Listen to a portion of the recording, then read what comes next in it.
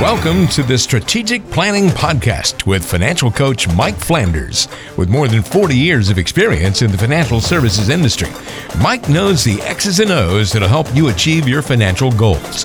It's time for the Strategic Planning Podcast. You're listening to another edition of Strategic Planning, the podcast with Mike Flanders. He's your local financial coach at Strategic Planning Corporation, serving you in the Carolinas from his office in Colfax. And you can find Mike online at spcinvesting.com. That's spcinvesting.com. And of course, you can also subscribe to us and follow us on iTunes or Google Play at Strategic Planning. Just search for that podcast, Strategic Planning, which you may have already found since you're already here. If not, make sure you can share this with folks as well via social media and whatnot for people who might use a little bit of useful nuggets or two of information when it comes to investing, finance, and retirement. That's what Mike and I are going to talk about today. And Mike, how are you, my friend? I'm doing good, Mark. How about yourself? I'm hanging in there, not doing too bad. We're Carolinians here, right? Yeah. And we have some funny little sayings. Yes. And we've got some Southern things that we do that are kind of funny. And so I thought maybe this week on the podcast, we would talk about some famous last words. Oh, yeah. I love it. Now, some of my favorite jokes are about that. Oh, yeah, exactly. Now, I was going to try to go nice and say, we'll take it to the financial side and say, hopefully your famous last words would not be something like, hey, y'all, watch this. But I think in true Carolina fashion, it might be more like, hold my beer. You may have seen that. Somebody gives you a beer, says, "Here, hold my beer. I can top that, or I can do that." Yeah, exactly. That's right. I can beat it. So I thought we'd have a little fun with that and talk about that from the financial side, if you will. I got a couple of phrases here that maybe you would not like to be your famous last financial words, if you will. So a little play on that idea. So I'm going to give you a couple of these, Mike, and you tell me what you think. Somebody might say something like, well, I like the security of keeping my money in cash because I know I won't lose it. To me, that sounds like a not so good famous financial last word because you are losing it, just losing it safely. Yeah, that's another good Southern thing. If you're invested in CDs and cash, under the mattress in a can out in the backyard, you're losing money safely. Yeah. So inflation is the big bugaboo there. I mean, that's another good Southern word. Oh, bugaboo. yeah, exactly. Yeah. Bless your heart. We're on a roll today. But yeah, it's very tempting at times. And a lot of us do this. If we don't, we're often tempted to, particularly when we do see markets declining like we were talking about last week or so, to say, let me just go to cash for a little bit because at least I won't lose any more money. But you're losing purchasing power, right? So I'm sorry, say again? I was like, you're losing purchasing power. So you really are losing. Yeah, exactly. But, I think sometimes people get a little nervous about just how markets are or where they're at in their life and whether they ought to be taking the risk they're taking. And they do want to do this. But, there was a great lesson that Jesus taught about talents. And he gave 5 to one person and 2 to another and 1 to another. And the top 2 guys went out and they traded with their money and they brought double back what he gave him. The one guy that got 1, he took it and he buried it and brought him back as 1. And he was not pleased with that activity. So I think I'd rather be pleasing the Lord rather than doing something with my money that's not productive and not really using what's available to me. Right. So, yeah. Find out if it's worrying you, if that's the kind of thing that bothers you. Find out, how can I go about investing in a way that doesn't create undue risk for what I'm comfortable with? Yeah, because there's some vehicles, there's some things out there that you can, I know CDs, certificates of disappointment, as we've been calling them for a while, but things are on the rise a little bit there. But there are other vehicles you can look at where just moving to straight cash, I get it. I get some people, have an emotional attachment. They want to see a certain dollar amount in the bank or whatever, and that makes them feel better. But you can at some point have too much lazy money and you're just hurting yourself. So it's a fine balance there, to Mike's point. Okay, so that was a good one. All right, let's see if we can try another one of these here, Mike. Now, this one, I'm going to throw myself under the bus on this one because this is me. My wife gets mad at me all the time because all of the men in my life definitely have passed away early. And I've already had open heart surgery. We've talked about that here before on the podcast. And I'm only in my mid-40s here. So I would be one of these guys that would say, nobody in my family has lived past 75. I'm not planning on living that long either, so whatever. I don't have to worry so much about a retirement plan for longevity because I'm not going to be around. Mm-hmm. Yeah. Well, that's certainly something you might feel like, but it's not a good way to plan. Nah, it's not smart. No. I know Yeah, I think about, when Social Security was first brought about in 1934, the average life expectancy was under 60, like 59 or 58, something like that. And the retirement age at that time was 65. There wasn't any early retirement at 62 and getting benefits. It was 65. So they didn't anticipate a whole lot of people living to get those benefits. Right. However, I have grandparents that are no longer living now, but they were born in the early 1900s, 1906, 1911, 1917, and lived into their 80s and 90s. And so, they certainly defeated what Social Security was thinking they would do back then. Now, I did have one grandparent that died at 55 of a massive heart attack. And when I got to 55, I thought, well, hey, I wonder if it's my time. I've exceeded that. And, you just don't know what might happen. And so why plan as though there's no tomorrow when you could have a whole lot of them? Yeah, and that's, with what I do for a living, Mike, I talk to a lot of guys like you all across the country, a radio podcast, things of that nature. So I do feel as though I'm going to be gone by around 70 or so, but I'm not planning that way. I'm planning as though I'm going to live to 90 or 95 so that if I'm wrong, I'm not, going, well, now I got no money and I'm 76 years old or whatever. So, yeah. So I'm trying to be smart. Yeah, and the other side. Go ahead. Yeah. And the other side of that coin, you're right. You are being smart by doing that, because the other side of that coin is you're not necessarily the only person that's depending on your funds. Exactly. I got my wife to think about as well. So again, that could be one of those, hey, y'all watch this kind of famous last words from a financial standpoint. I'm going to keep with the theme, Mike, of throwing myself or my family under the bus. I'm going to throw my mom under the bus on this one. She said she's 78 right now, and she says this to me all the time. She's like, I am not going into a nursing home. She lives in a senior apartment complex. She's actually quite vital at 78. I'm pretty proud of her. But she says silly stuff like, you could just take me out in the woods and put me out of my misery because I'm not going in a nursing home. Well, that's not very realistic either. A, I'm not going to go to jail. And B, I wouldn't do that to my mother. But I think a lot of people do get this mentality of put our head in the sand and just say, well, it'll happen to my neighbor, but it won't happen to me. Yeah. And if you've lived any time, you've experienced the thing that you always thought happened to other people happen to you. It might not have been some horrendous thing, but you're going to experience it at some point. And if you don't plan for something like this, you don't want to be experiencing at a point where you have no possibility of doing anything about it. Right. Here's the other side of that coin too, to think about is, you might be of the mind that I don't want you to worry about me and I can be all right, just let me die or whatever.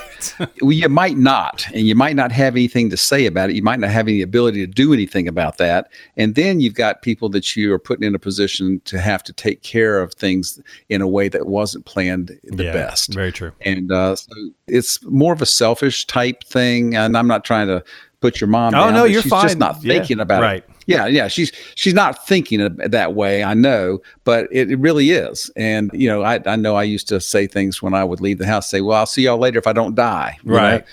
And I finally realized, that's really kind of self-serving and it's not very thoughtful about the other person. So think about the other people that love you and want to do what's best for you, and don't put them in a position to have to do things that's going to be tough on them. Yeah. And I think in a lot of ways, at the time of this taping of this podcast, actually, it was kind of interesting that, and I'm going to go off script here for a second, but I was just over the weekend, just a couple of days ago, I was in the mood to watch some old Carol Burnett reruns from the Carol Burnett show. Such a great show in the 70s, right? And I don't know something hit me to want to watch some of these. So I went on YouTube and looked at some old clips of some funny bits from Tim Conway and Harvey Korman and all them. Yep. And then I saw today that Tim Conway passed away as the taping of, as the time of our podcast here.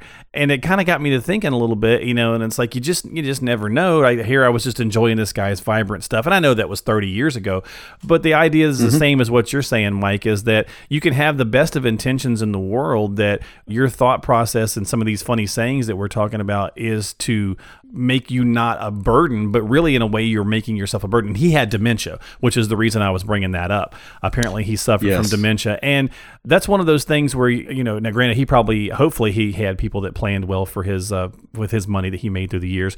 But you have one of those situations where dementia can rob you of those things, and it really hurts the people left behind, right? Because they're the ones that are suffering, and that's the ones that are also depleting possibly the life savings and the retirement plans and things of that nature for regular folks because it can wreck the whole thing if you haven't planned properly for it. It really does. It really does. Yeah. So I know that was kind of a long-winded way to go, but I was agreeing with you that, thinking about the person left behind sometimes is where you should put your focus when you're thinking about retirement planning, because, if you're gone, it's not affecting you, it's affecting who's left behind. So a little something to think about. Yeah. But anyway, this is strategic planning. We're talking about some famous last words from a financial standpoint. So I really had just one more, and we'll let you get rolling onto your day here. But you might have some of these people say various one of these things that we just talked about, and they can put, well, if things get bad enough, I can always just go back to work.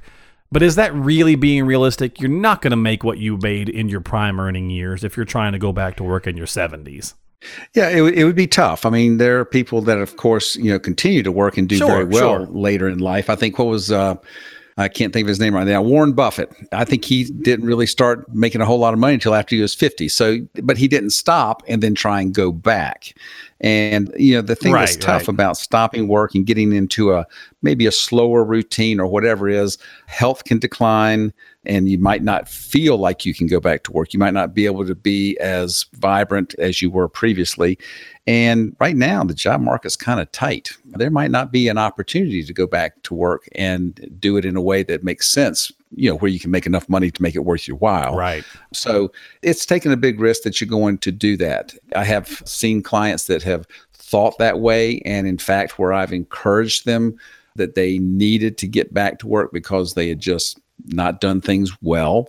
And it's really almost impossible. Yeah. So don't think that way. And I wasn't trying to give people a bad feeling and say that you're going to go back and get this thing, but that's also realistic. If you retired from your job at 62, let's say, and you were making your prime earning years all the way up till then, and you're gone for 5, 6, 7, 8 years, trying to get that job back at the same salary rate is pretty impossible. So you want to be realistic. Not to say you couldn't go find work, but you may not find the same work and the same level of income.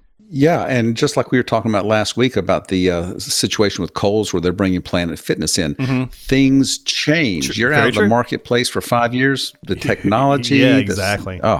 Yeah, a lot of things can switch. So that's kind of our main topic here this week on the program. This has been Strategic Planning Podcast with Mike Flanders. That was kind of our famous last words. Hey, y'all, watch this kind of thing from a financial standpoint. We're going to finish off on a fun little positive note before we go. I'm just going to throw out a little getting to know you question just to kind of get to know Mike a little bit. And Mike, just a little fun one here. What's a movie, if you're a movie guy, that is, what's a movie that you enjoy that, like if you've seen it 10 times, but if it comes on, sometimes you'll just stop and start watching it even though you've seen it a million times. Yeah. Well, there are several that are like that for me, but I guess if I had to pick one, I would say Secretariat. That movie is just so uplifting. And so I'd have to say that's one I really love. I love The Patriot. I love 42. Sports guy. Yeah. And then there's things like The 100-Foot Journey. Yeah. So there are several that I really like, but if I had to pick one, I'd say Secretariat. Probably Secretariat. That one's the one that you're passing by the TV, it's on, you're like, this is a good scene. I'm sitting sit down and watch. Yep. There you go. I love the last turn in the Belmont where he comes around and he's making that 31 length win happen. And it's just phenomenal. I was in high school, and Sports Illustrated had pictures of Secretariat all over my wall where I cut them out of the book. Oh, nice. And so I followed that whole thing as it was unfolding, and it's an exciting movie. Well, so we'll finish. That was very cool. So Secretariat. But let me just ask you as we depart then, what'd you think about the Kentucky Derby this year with that crazy finish that's like never happened? Yeah, it's funny. I was sitting in a restaurant down at the beach, and I could see it on TV and the muddy track, and I was just thinking, boy, this is going to be a wild race. And then we got seated, and there wasn't a television where I could see what was going on. So I didn't get to find out till later what had occurred, and I just thought, oh, what a disappointing way to finish things.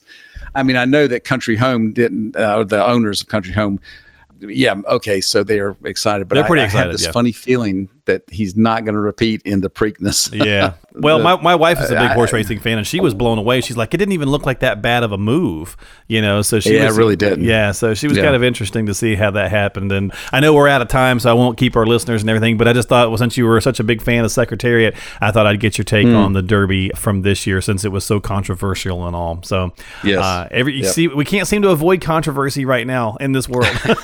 Everywhere we turn, there's always some. That's right. Well, folks, we're going to let you get out of here. This has been Strategic Planning with Mike Flanders of Strategic Planning Corporation. We hope you enjoy the podcast. As always, make sure you subscribe to it if you haven't yet to get your dose from Mike. We try to do these a couple of times a month or so. Send out some hopefully useful tidbits of information and fun conversation along the way about investing, finance, and retirement. But if you have questions or you have concerns, before you take any action, if you need some help, if you need a little guidance, call Mike at 336-668-4338 or share that number with someone who may. 336-668-4338 and check him out online at spcinvesting.com. That's spcinvesting.com. Mike, thanks for your time, buddy, and we'll talk in a couple of weeks or so. It's been great. Thank you, Mark. Absolutely. We'll see you next time here on Strategic Planning Podcast with Mike Flanders. See you all.